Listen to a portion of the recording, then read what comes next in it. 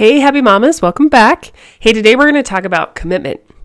We just talked about stewardship and how we've got to start looking at why we do things a little differently, right? And now we've got to gain this greater desire and this commitment in our hearts to actually start taking action and doing things differently, right? It was President Benson, clear back in 1987, so I was like 7 years old.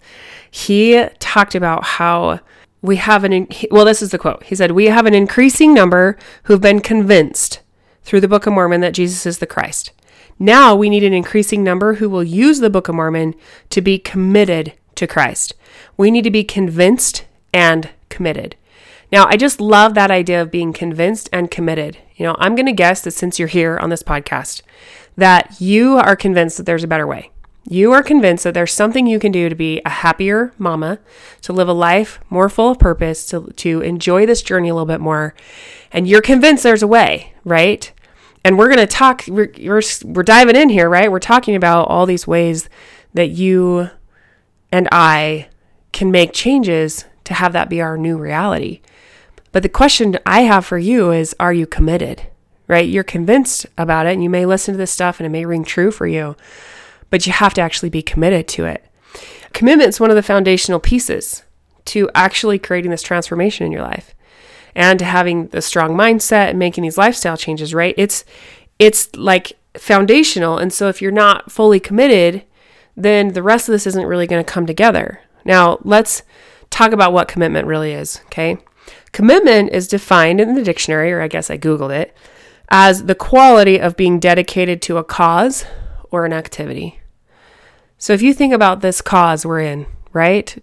To be a happier mama, are you committed to whatever it takes?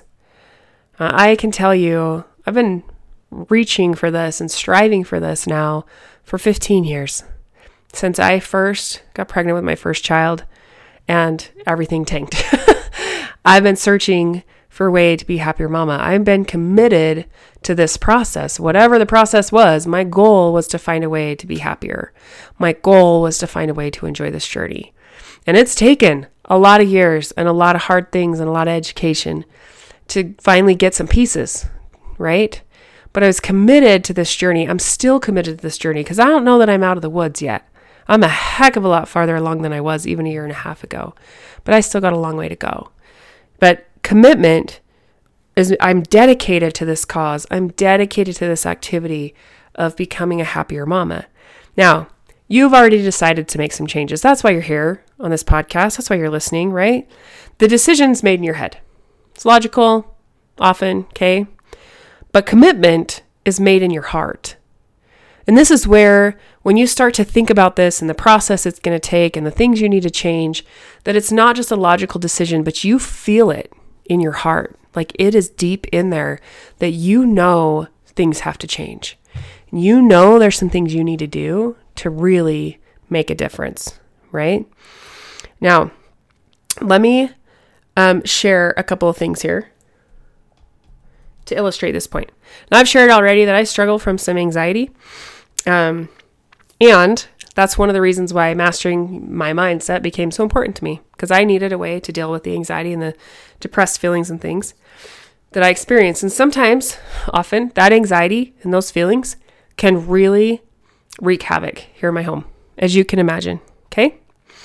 And they affect my family in ways that I just wish was not our reality sometimes, but it is, right? Now, something else you may not know about me is I love things tidy, but I am not naturally a very tidy person. Okay? You can ask my mom. Drives her nuts, I'm sure. And my sister, who we shared a room with. And she was super tidy, and I was super not. And so one time, we shared a bed even. We shared a full-size bed. And she did masking tape down the half of the bed and the half of the room so that she could have her tidy side and I could have my messy side. Now, I don't love things being messy. I'm just not naturally tidy. Okay?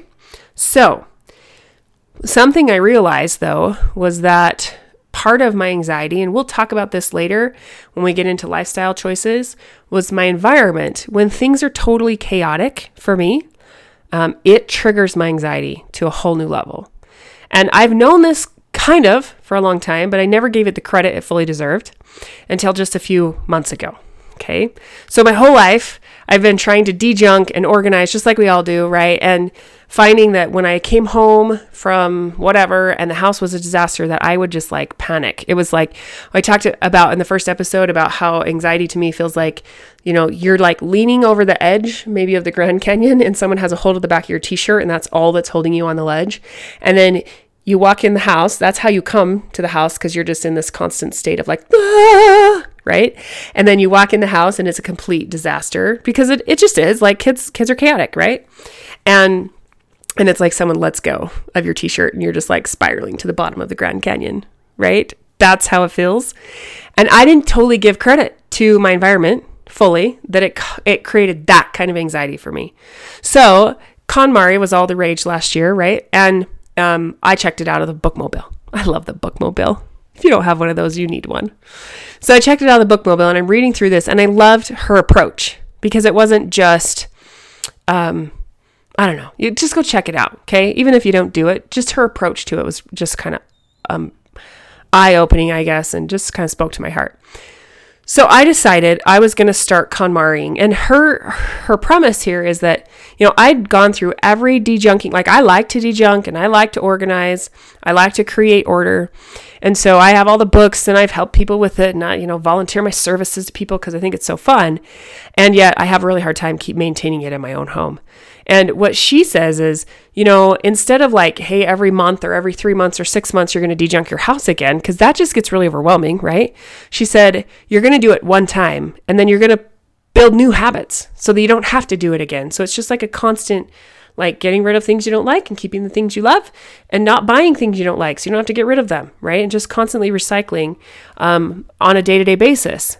And I love that idea. Okay, so here I am a couple months ago and I'm thinking, my environment, like we have this beautiful, modest home that we've been in now 2 years. We've been working on the yard. We finished the basement. In fact, right now, I don't know if you can hear, my husband's got the nail gun going downstairs. We're on Christmas break and I finally have a few quiet minutes to do some recording, and he's down putting in a wall so that I can have an office so I can record in a little quieter place. And so if you hear the nail gun, that's what it is. So I'm thinking, okay, we have this home. There's 7 of us in this. It's a smaller-ish home. Not a lot of storage, and things are getting out of control. And I'm to the point where just walking into my house brings on my anxiety so thick that it paralyzes me. And it's like, I remember having this conversation with my older sister, who's amazing, by the way. And she keeps the house so much better than I do, just naturally. And she said, yeah, when things build up and you get so overwhelmed by everything, and you don't want to do the things that have to be done, then you just do nothing, because you don't feel like you can go do the things you want to do until you've done the things you have to do, and you're not going to do the things you have to do, so then you just do nothing.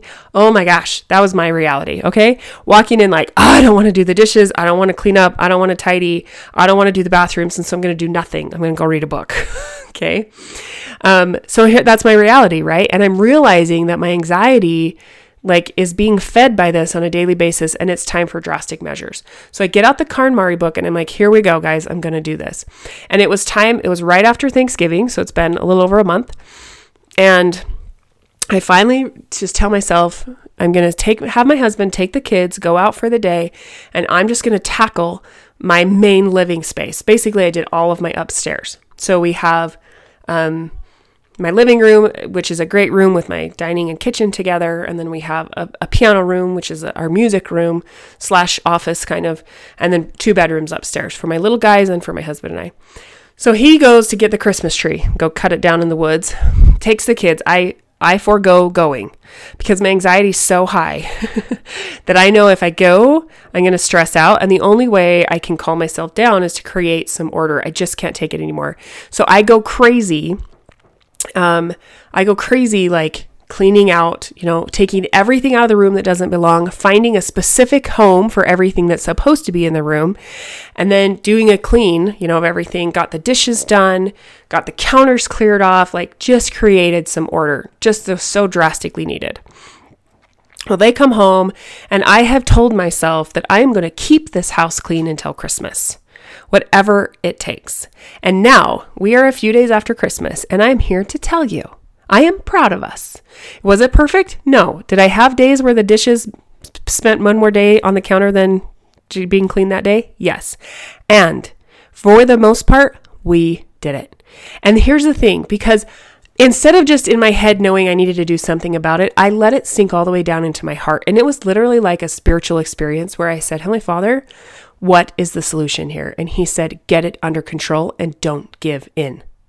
And I was like, okay, I can do this. So every night, instead of wanting to just go read my book and crawl into bed and ignore it, I did a sweep of the house.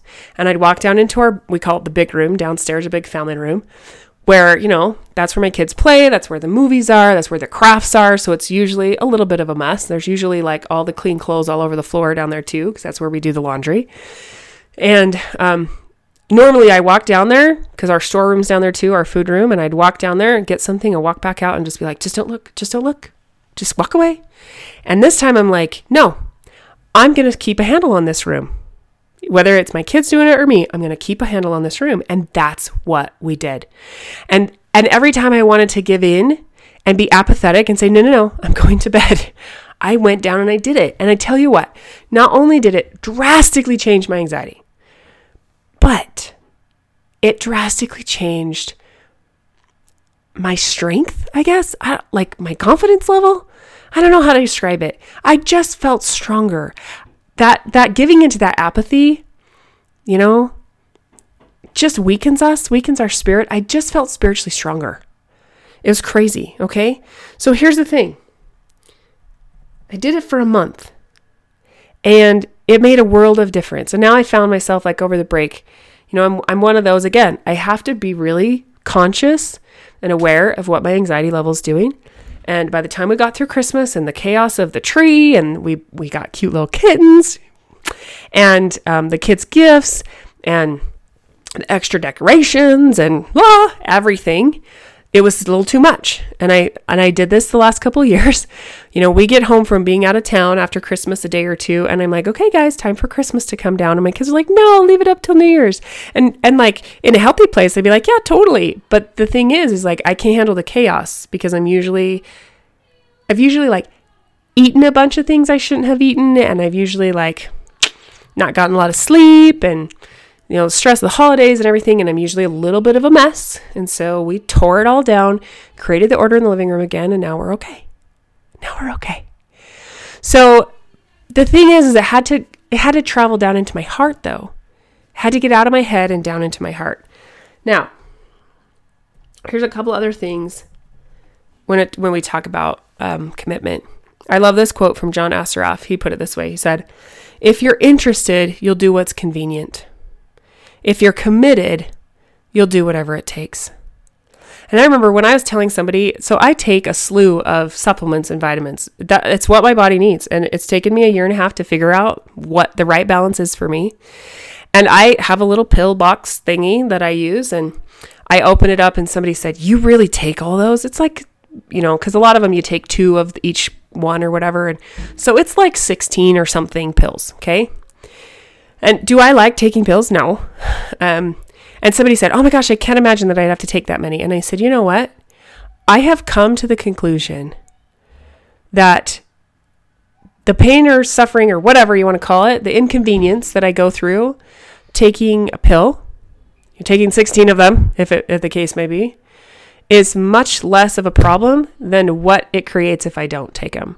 Like I am so committed to what these do for my body and so aware of the change they make in my body that it's not worth it for me to not take them. I have to take them because of what they do for me.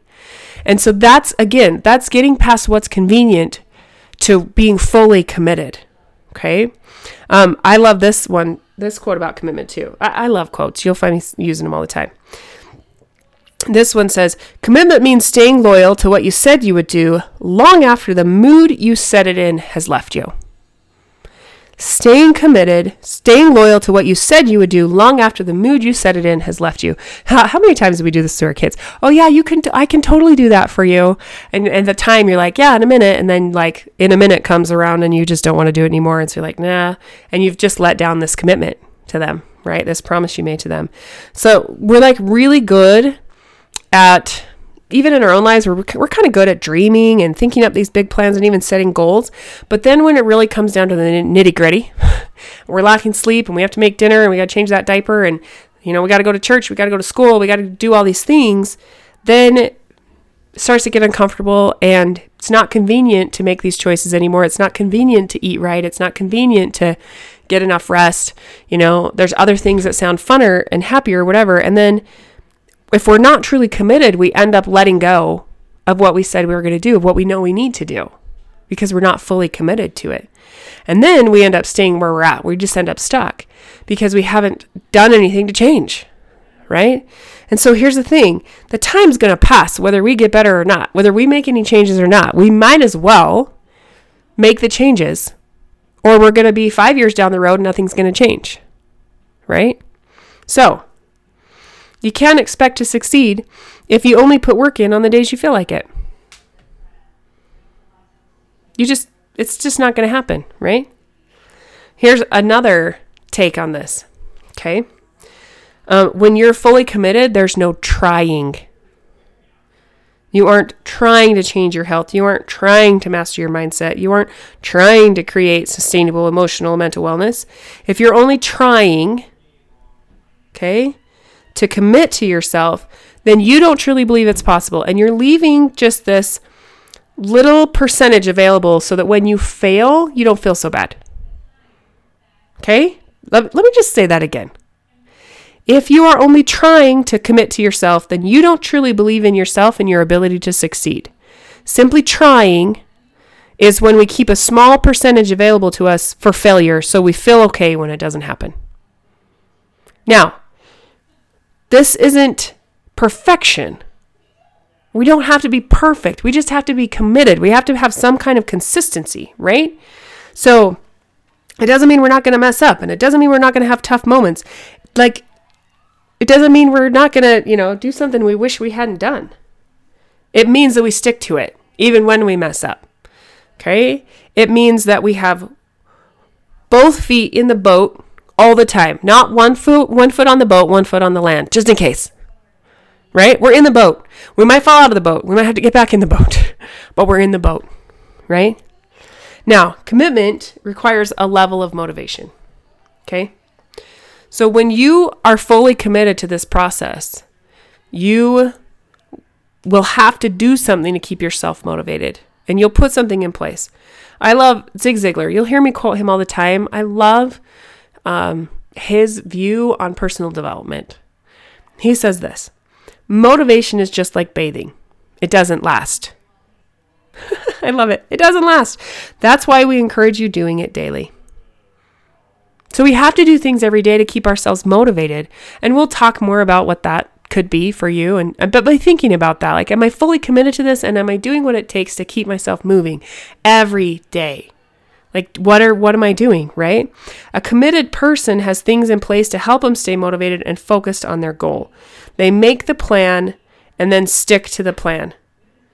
Okay? Or in the words of a great track coach who coached at my college, I didn't run for him, but he coached there. He said this: plan the race, then race the plan. I love that, right? And if the goal changes, right? Or the way to get there changes, you're still committed to the process, and you're not going to give up until you get there. That's commitment, right? Now, President Benson said this also. Nope, just kidding. This was let me find it. This was Robert L. Bachman in 1987 in General Conference in October.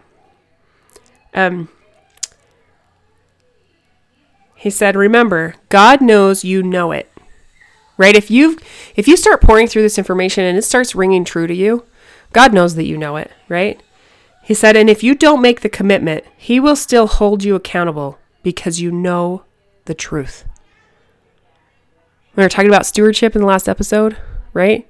Are you being a good steward?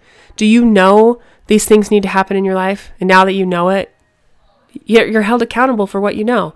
I remember several years ago, I had a cute dear friend. I remember sitting in our kitchen talking, and I had just written my book. No, I hadn't written my book. I had just started my coaching program and I was learning about and teaching about responsibility.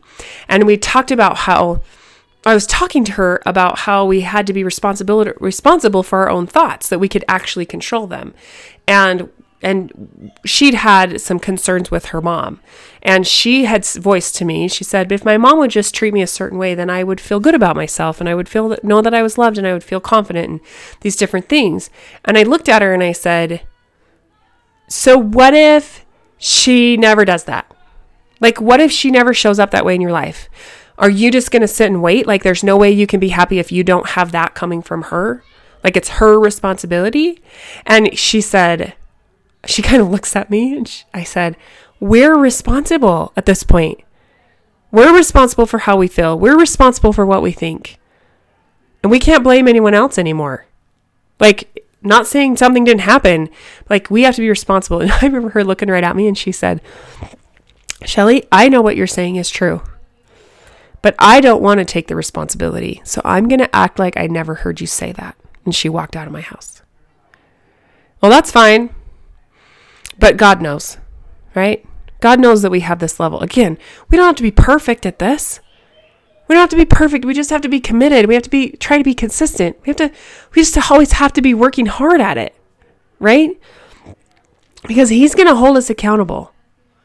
He's going to hold us accountable for what we know and the stewardship we had. And if we're fully committed, our choices will be different. A fully committed person has different decisions to make and makes them differently than someone who's just casual and apathetic and just letting life happen. Right? So as we're diving into this process, I just want you to think, what is my commitment level?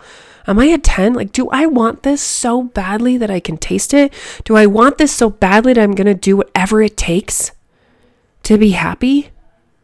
Whatever it takes to feel that peace, whatever it takes to navigate these barriers a little bit better, whatever it takes to weed out the extra barriers I don't need anymore that I'm creating for myself. Like, how bad do I want this? How's it going to affect things? I want you to think about, where are you now? Where are you now? What's your life like now? Right?